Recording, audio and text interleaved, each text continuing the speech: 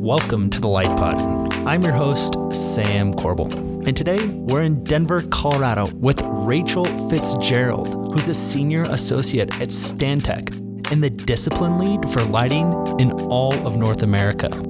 Rachel has nearly 15 years of experience as an architectural lighting designer and is a graduate from the University of Colorado's lighting program. Please join me in welcoming Rachel to the podcast. What's going on, Rachel? Not much. Happy to be here. Happy Monday. This is a great way to take a nice break and just sit back, relax, and talk about what you love to do, isn't it? It is. Good excuse to talk about fun things. I love it. Tell me a little bit about what you're passionate about and how you got your start in lighting.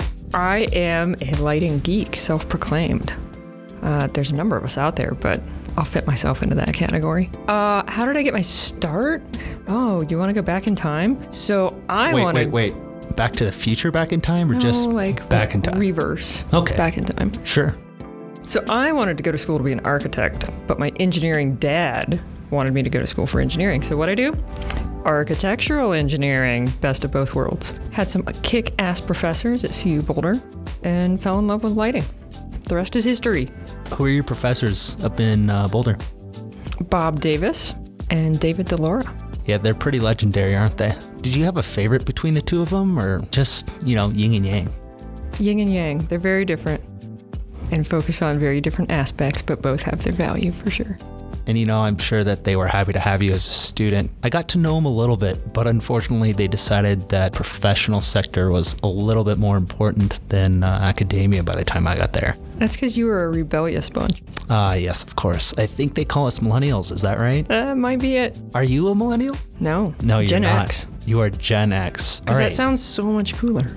Gen X. Gen X. All right, Rachel from Gen X, help me define what a circadian system is. All right, so I feel like there's a million different definitions and interpretations, but my interpretation is that it's a system that has the ability to emulate and allow your body to replicate a normal sleep-wake cycle. So it's where you produce melatonin at night, you produce serotonin during the day, so you're awake and alert during the day, and you get good quality sleep at night. They're kind of an inverse proportional relation to each other. And in that sense, they don't necessarily work against each other. They work hand in hand, and your body kind of says, we got to go one way or we got to go another way. Completely work hand in hand. Again, kind of in an inverse, so you can't have one without the other. They work in opposites of sorts, but that essentially you need them to maintain that opposite relationship throughout more or less a 24-hour cycle, so that our body can maintain all of its operating system. When your circadian system gets out of whack, you can have high incidences for depression. It can control your endocrine systems, your immune systems, your endorphins, all these other bodily systems that are related to our sleep patterns, but also that all relates back to that relationship of that circadian, of that positive wake time and that positive sleep time. And just so we're clear, circadian systems are something that I think have been more of a buzz in architecture and definitely in architectural lighting over the last decade. But this isn't something that's new. It's been around since basically the beginning of mankind. I like to think of it as, back to the caveman days. Yeah. It is. It's like we go back to the Paleolithic lifestyle, where you lived more outside. You weren't in these built environments in the building all day where you're shielded from natural daylight. And we've evolved in a great way. We're not getting sun cancer because we're not outside all day. We've got shelter, we've got heat, we've got warmth, we've got all these really great things that the built environment offers us. But it's really messed up that innate system of being out in, the bright blue sky, sunny days, and then being in your, dark cave with no overhead lights and all that. Whereas now we're surrounded by lights inside, but not the intensity of the sun. We're surrounded with devices in front of our faces as we're trying to go to bed, between our TV screens and our phones and our tablets. So we're messing with a lot of that natural cycle of sleep and wake and the relationship that light has with that. How does light affect your circadian system? Or maybe I should ask, how does it play into it? A lot of it goes back to some of the more recent research over, I think it's been the last 10, 15 years. The understanding of the IPRGCs, the intrinsically photosensitive retinal ganglion cells. Wow, you said it. Did I get that right? You said it on the first go. That's amazing. but that really they're non-vision forming photoreceptors, and they're responsible for regulating that circadian system. And again, it's kind of we need the peak blue light, high, really intense amounts of light during the day to stimulate cortisol production, serotonin, to be alert, to be cognitive functioning. But then at night, you really want that to go away. You don't want those high peak, high light level intensity blue lights. You want lower intensity lights that are lower on the horizon, softer, think campfire if we go back to the Paleolithic games. And that allows our system to then unwind, kind of get ready for nighttime, get ready for sleep, start to produce melatonin.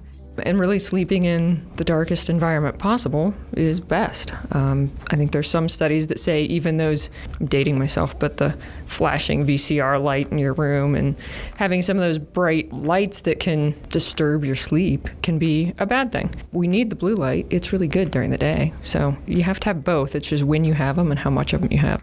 And when you say blue light, what do you mean by blue light? Oh, so going back to, I feel like I need graphs and charts. So the spectral power distribution of lights, and within that visual wavelength spectrum, there's a peak in kind of the blue cyan, I want to say 480 nanometers, somewhere in that range, that is really that peak blue that stimulates that daytime awake alert function that, again, gives us visual acuity. At high light levels, it suppresses melatonin, whereas at night, it's a bad thing because it suppresses melatonin. So blue light really is, it's a wavelength, it's a specific blue light. It's not the blue light that we look up when we look up into the sky. When we look up into the sky, it's all the light, right? It's full spectrum light. Right. It's full spectrum light. We're not talking about being blasted with blue colored light. We're talking about white light that's in that blue spectrum of the visible wavelength. Yeah, and I think that's something that's important to define. And for those people out there that are listening that may not be super familiar with what we mean when we say blue light, all those wavelengths of light come together to create what we call white light or full spectrum light, or basically the easy way to put it, sunlight. And so I'm getting a bad visual now of people who are like thinking they have to go into an office and be surrounded by bright blue. Yeah, definitely don't. That's not definitely the intent. Don't do that. It's full spectrum. Think sunlight. Sunlight has really high peak blue, but it's full spectrum, so we see all colors and it renders all of what we characterize in white light. There's no doubt that electric lighting has come on the scene with the fact that we all sit in buildings every day, and lighting design is a very important part of that. But now there's this big buzz around circadian lighting and how lighting actually affects our health and what blue light means. When did you first hear about circadian lighting, and why do you think that came about? It's definitely a huge buzz. And again, I feel like I'm dating myself, but you go back 10, 15 years ago, and our industry was really turning the corner into sustainability and green building. So it was all about LEED and designing for the environment and what was better for the earth. In the last, 2 to 5 years, there's been a shift, and it's not that we've stopped focusing on the sustainability, but now we're starting to look more about wellness and what is the built environment, these buildings, these places that we create and that we live in and spend most of our days in. What does that do to us as people, as the occupants of those buildings? And how can we create these places to be better for us? So not only better for the environment, but better for us. And through all of that, kind of coincides with some of, the IPRGCs we mentioned earlier, were discovered 10, 15 years ago, but that research has been unfolding more so, I think, in the past, 5 to 10 years as far as mainstream industry knowledge of it. And so in the past couple of years, there's been a lot of buzz about circadian, about how do we design healthy, good spaces, and what is healthy, good lighting? What does that look like? And with some of that research, and I'm not a researcher or a medical professional, but there's a bunch of great studies out there by researchers and medical professionals that are correlating lighting and disruption to circadian systems and creating correlations to what is good or what is bad, and how that affects our bodies and how that affects the spaces we create. So the awareness has started to be for us, and part of how I like to look at it is, if the baseline is what the baseline is today, which is, a static LED lighting system, it's energy efficient, you've got good quality light, how do we make that better? How do we evolve that to be healthier and better both for us and for the environment? And I think that's the big question that Circadian's getting at, is can we make better places for people? But that has a lot of connotations, because what's better for you might be different than what's better for me. I might come into work at 6 a.m. and go out for a run and be outside and get lots of daytime during the day. you may come into work at 9 o'clock. So we all have different, same with sleep-wake schedules. We may have totally different patterns of how we live our life. So your needs and timing for your lighting might be different than what I need. So the challenge for us as designers is how do we create these holistic spaces that work well for everybody, but that try to be cognizant of what we're learning about circadian. I want to talk more about what it means to design with the circadian space, but you mentioned you are a designer and there's a lot of lighting designers out there. You're not medical professionals and you're certainly not the research group. So how are you taking all this in right now? How did you learn about it? How are you learning about it? Walk me through real time. What's happening?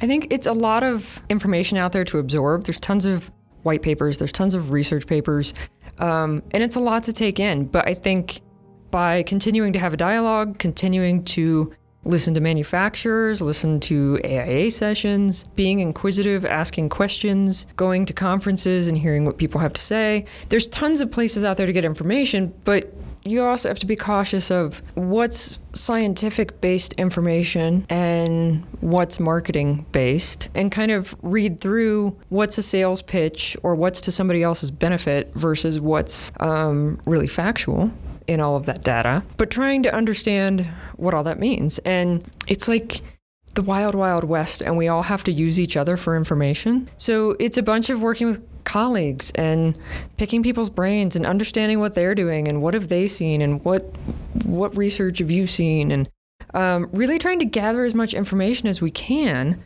But it's interesting because, you know, the well building standard and some of these are saying, okay, design to equivalent melanopic lux or circadian stimulus and get these certain, hit these metrics, and you're designing a, healthy lighting system. But those are metrics, and what I'm hearing from you is metrics may not be the best thing right now. It's more, we've got to think about this. We've got to break it down, and you've got to trust your community and let it evolve. Yeah, and I think that's the question and the struggle is I'm not going to any clients and saying, hey, I can install a circadian lighting system because it's healthier for your occupants. I can't substantiate that. Can anyone? I think there are some people who are willing to walk that line, but I think there's a line there of, if we say it's going to be healthier and then in 5 years they have occupants coming down with like massive cases of cancer or depression or something, and want to say, ooh, the lights are the problem because, we've learned these other things since then. I don't want to be responsible for the weight of, hey, we're making people healthier. But I do want to evolve the baseline and do the best we can with the knowledge we have today and the tools we have today to try to provide systems that are better than what we used to provide, because we know more than we used to know. Well, I tell you what, let's take a quick break. And when we come back, we'll talk about using the tools that you have and implementing what you can and who's asking for it, and just a little bit about where this really is potentially all headed in the future. Sounds good. Hey, it's Sam. Real quick, the Light Pod is brought to you by Light-Eye, a hub for ideas, education, and a little bit of entertainment. They bring you stories about lighting, the people in it, the products, manufacturers, and even projects and features like living legends Howard Branston. Be sure to check them out at lytei.com. And welcome back to the Light Pod. We're sitting here with Rachel, and over the break, I was just chatting with her a little bit about how there's a lot of manufacturers out there and there's a wide variety of products and offerings. Rachel, talk to me just a little bit about what solutions or touted solutions seem to be on the marketplace for this and where they may have a place or maybe not. Well, that's kind of a complicated question. Let's back that up just a little bit. So I think part of it comes down to, we mentioned it briefly earlier, but what about the metrics? Like, how do we measure this thing? And there isn't a decided answer to that within our industry. So there's several entities that have developed several platforms. You've got EML for equivalent melanopic lux. We've got Circadian Stimulus by Lighting Research Center. And there's some other players out there as well, but there isn't a determined metric. So in part, how do we design to something if we don't have an industry standard agreed upon metric for what it is? So that's the first question. But then if we back that up to kind of manufacturers and products and what's out there, there's a couple of manufacturers that I think have really gone above kind of the average in doing research on circadian and stimulus and light and blue light, red light, all these different things. And are they doing that research in conjunction with a research lab, or are they doing it themselves? Some are independent, some are tied to other research entities, and some of it's related to they're trying to sell product. But that said, some of them I think are doing really advanced things to evaluate the true SPD, so the spectral power distribution, to really understand how to optimize the blue light and elimination of the blue light so that you can use it at the different times of day to replicate the stimulus you want or don't want. But at the same time, there's a bunch of manufacturers that are providing, what they're claiming as tunable spectrum or tunable CCT or dynamic lighting or biocentric lighting. There's tons of coined phrases for it, but it's kind of hard to tell what a lot of them mean. A lot of them are kind of just shifting CCT and perception of what the light looks like. Some are truly shifting the spectral power distribution curve, but not as many. Just so we're clear, the difference between shifting the CCT and actually shifting the SPD is something that I think maybe just needs a little bit of attention here real quick. CCT is what we perceive, but the spectral power distribution or the makeup of the different wavelengths of light can actually be different, but the CCT can look the same still, correct? Correct. So it's important that it's not just a visual thing, but there's data to back up that. How do you get that data? So there's spectrometers that can measure that information, which are really fun to geek out with. But manufacturers should be providing SPDs. And that's one of the things that's complicated. Some manufacturers are providing select SPDs only at a few key CCT color temperatures. Some are just hard to get a hold of. Some will just give you a PDF. Some will give you so many Excel files you don't know what to do with them. And so that's something that's part of the complication, is that data is immense. And figuring out what to do with it as a designer, and then how do you plug it into some metric and actually know what you're getting as results. And then, take it a step further. And what happens if you've got orange walls? What happens if you have, a gray wall? And is it a green gray? Is it a blue gray? What color gray is it? And then you get the spectral reflectance and how that's affecting the SPD once it actually hits your eye. So it gets really complicated. And as designers, I don't feel like I have the tools to calculate, go through a simulation, and be able to say, yes, here, client, I've designed to meet this metric, and therefore your space will be healthier. I don't feel like I have those tools today. I have a lot more tools today than I had a couple years ago. Which is awesome. Which is fantastic. And I love seeing the progression of it, because all of this is really great and it's progressing us forward. It's just still an evolution in my mind. Something out there is pushing tunable white to standards and metrics, but you're kind of telling me maybe we should have a standard and metric to publish the data that we just even need to assess to figure out how to make this happen. Yep. Is anything being done to standardize on things like that? There are things being done. I'm probably not the most technical person to explain all of that, but I know that the IES is working on things. I know that the IALD is working in conjunction. I mean, they don't typically set standards, but they're working with others and watching the development of all of this. You've got research entities, PNNL, you've got the LRC, so you have all kinds of different groups that are working on this, that are advancing it, which is fantastic. It's just still an evolution. Who's asking for this? Where's it all coming from? Who wants tunable white lighting? That's a good question, because I haven't encountered a single client that I've walked into a room with that says, hey, I want tunable lighting. Hey, I want circadian lighting. You've probably worked on more than 100 projects. Maybe you've worked on over 1,000 projects at this point. The term circadian lighting's been around for a while. It's definitely hot and heavy with LED, and you haven't had a single client ask for it. So what's going on?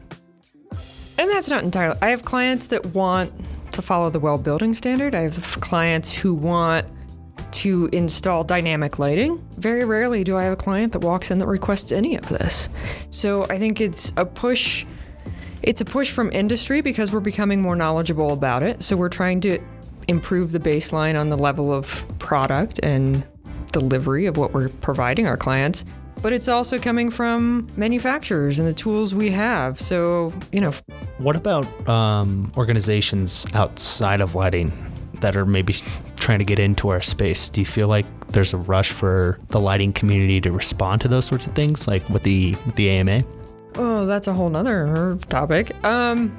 There are, and I think one thing we are seeing is we're starting to see more joint partnerships between like the AMA and the IES and some of these research groups to bring together what the research and the medical fields are doing with the lighting and the science and the technology to try and figure out how to bring all of that together. Because at the moment, there's some big disconnects between what medical is learning, what medical is researching, what researchers are doing, and what manufacturers are trying to provide, which leaves designers in this lurch of, well, we don't know what the standard is, we don't know what to design, we don't know how to deliver that. But you do know how to design a quality lighting project. Based on the tools and information and metrics and knowledge that we have today, yes, we think we can design really fantastic lighting projects.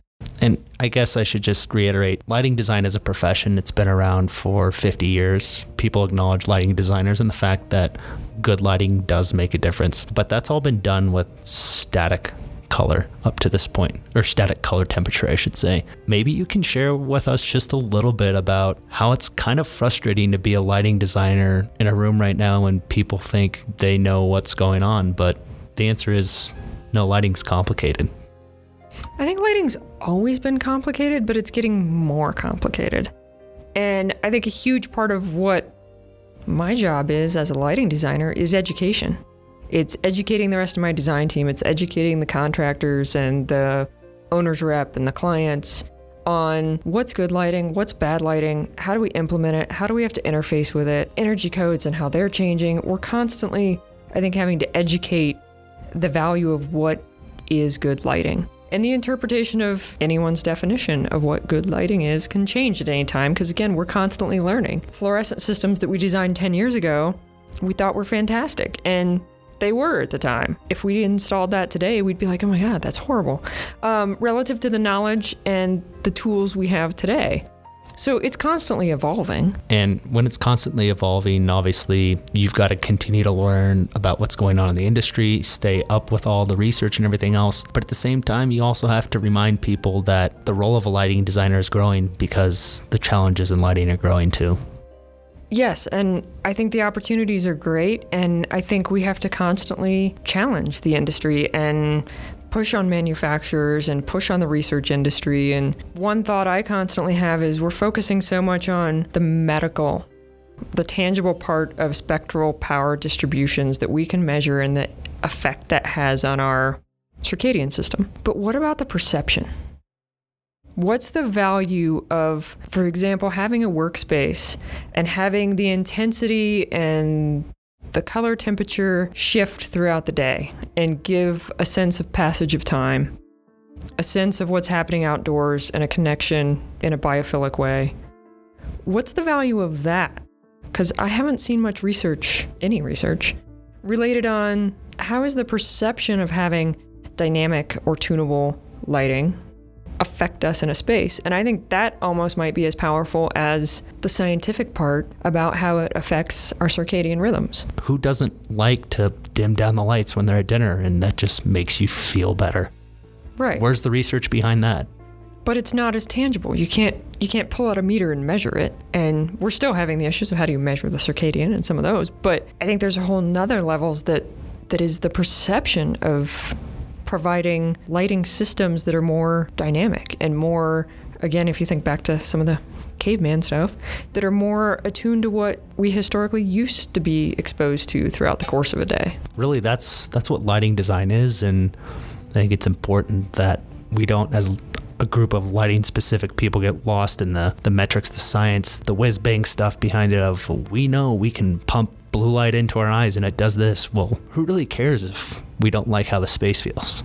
Right. If you want to create an office with blue walls and blue lights, great. But I doubt you'll find many occupants that feel like it's a great productive space. So how do you balance the perception of things with the science and the metrics? Everybody's perceptions are different.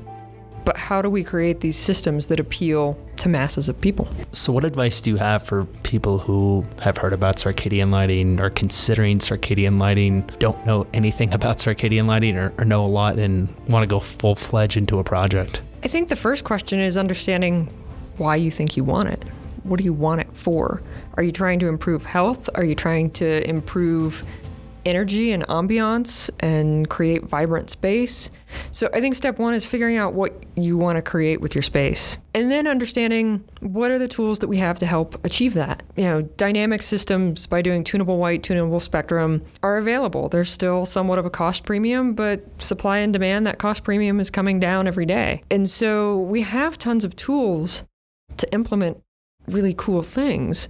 But as a designer, I need to understand what it is you want to achieve, and then we can figure out how best we can deliver that with the tools and the metrics and the knowledge that we have at our fingertips today. It's definitely a topic that the more questions, the better. I think I would encourage clients and owners reps and all of the industry people to continue to challenge and ask the questions of, if you just want to check a box on a building rating system, that's awesome, because that's a huge step forward in evolving what we're delivering in our built environment. But let's evaluate that further, and what are you trying to create in your space? And are you creating it in someone's home where they sleep? Do they work there? Is it a school? Is it an office? From a lighting and a circadian standpoint, what are you trying to achieve? Because somebody's workplace is a lot different than their sleep place, and how do you provide all of that potentially in one solution? Rachel, thanks so much. This has been an awesome conversation. I think that it's really fun to kind of recap everything that's going on, and it is a little crazy right now in the industry. But what's important is that we remember this is design, and questions have to be asked, and everybody has to come to the table, and people can't just go away and do their job and check the box. Circadian systems are something that humans have, but ultimately lighting may not need to play a part in that. There may be other ways to achieve it. It may not be something that needs to be the front runner right now. A good design is what really needs to come out of every project. Right, and that may or may not have a circadian component, may or may not have a tunable dynamic component, but what's right for one client might not be right for the best. So it's a constant questioning and understanding and evolution of the tools and the things we have to deliver at any given time as our industry continues to evolve. As you look forward into 2020, and let's just call it the next decade. Wow, we're in the next decade. What's on your radar for this whole concept of circadian lighting and tunable white light systems and the well building standard, and how a lighting designer's role continues to evolve? I think it's a really exciting time. I think historically it has been and continues to be for lighting, considering how quickly the technology and the tools and the chips and the drivers and the controls, how quickly everything's evolving. What we could do in 5 years, we may not even be able to, tangibly think about today. So I think the evolution of the industry is fascinating. It's happening quickly. I think not only are there questions about health and well-being and circadian and perception of light, all these great things, but I also think there's questions about controls, IoT, PoE, personalized controls, apps, widgets, all this other stuff that as lighting designers, it's like, okay, where's the description of my job begin and end? Am I now a controls integrator? Am I now having to develop content and develop programming and develop all these other things beyond just selecting and designing and implementing great lights? There's a whole layer of technology that's starting to be involved that goes beyond just the light we see and how that creates space. So it'll also be interesting to see how that evolves and how the role or definition of a lighting designer does or doesn't evolve to include a lot more than what a lot of us traditionally think of as lighting design. Do you have a vision for what you'd like to see it become? Well, as with change, there's often fear. It's intimidating to think about, like, with all the IoT and controls and some of that. I mean, we do really detailed control schematics and sequences of operations, and I think we're fairly advanced in what we do with our design control solutions. But wow, the information that's out there and where that could go with IoT and other data points is kind of overwhelming if that falls in our realm as lighting designer. But at the same time, there's a lot of really exciting, cool things about learning more about spectrum and learning more about what we can do with LEDs to tune those spectrums, how we can start to use different form factors to integrate lighting into our buildings. There's a lot of really cool things. Even, PoE, it kind of makes a lot of sense when you're moving to more and more drive for net zero energy and more DC photovoltaic systems, and you've got these low voltage LED lights. There's a lot that makes sense with some of those types of systems, and the implications on what we have to understand and how we have to implement those systems as lighting designers is going to be a unique challenge to figure out what all that means in our job description. What's funny is you, by profession, are a lighting designer. The word controls is not in there, but that's what, 50% of your job today? Maybe more, maybe less, depends on the project.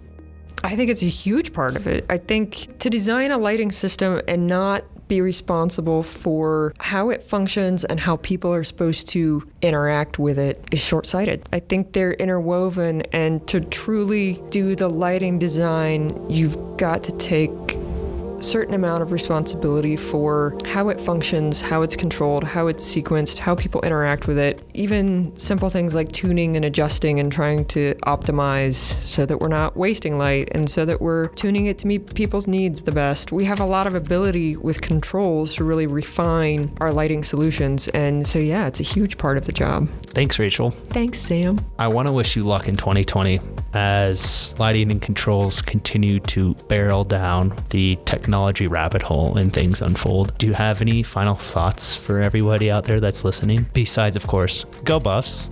Well, of course, go Buffs. I just think it's exciting. Like I said, I kind of like to geek out on some of this. So I think all of that sounds massive to try and wrap our arms around, but yet it's exciting. It's good things. What's the best way people can find you if they have questions, they want to see some of your work? How can they get in touch with you? LinkedIn is an easy way, fairly findable on there. And then beyond that, you're always welcome to email me, although I have no idea how easy that is to find in the Stantec realm of our website. But I know I'm somewhere findable in there. Can certainly share my email address as well. And that's Rachel Fitzgerald, Fitzgerald.